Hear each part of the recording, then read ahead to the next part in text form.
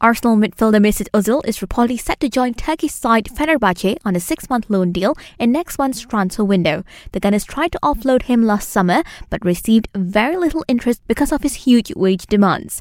Ozil, who earns £350,000 a week, has hinted in the past that he would entertain the idea of playing for Fenerbahce.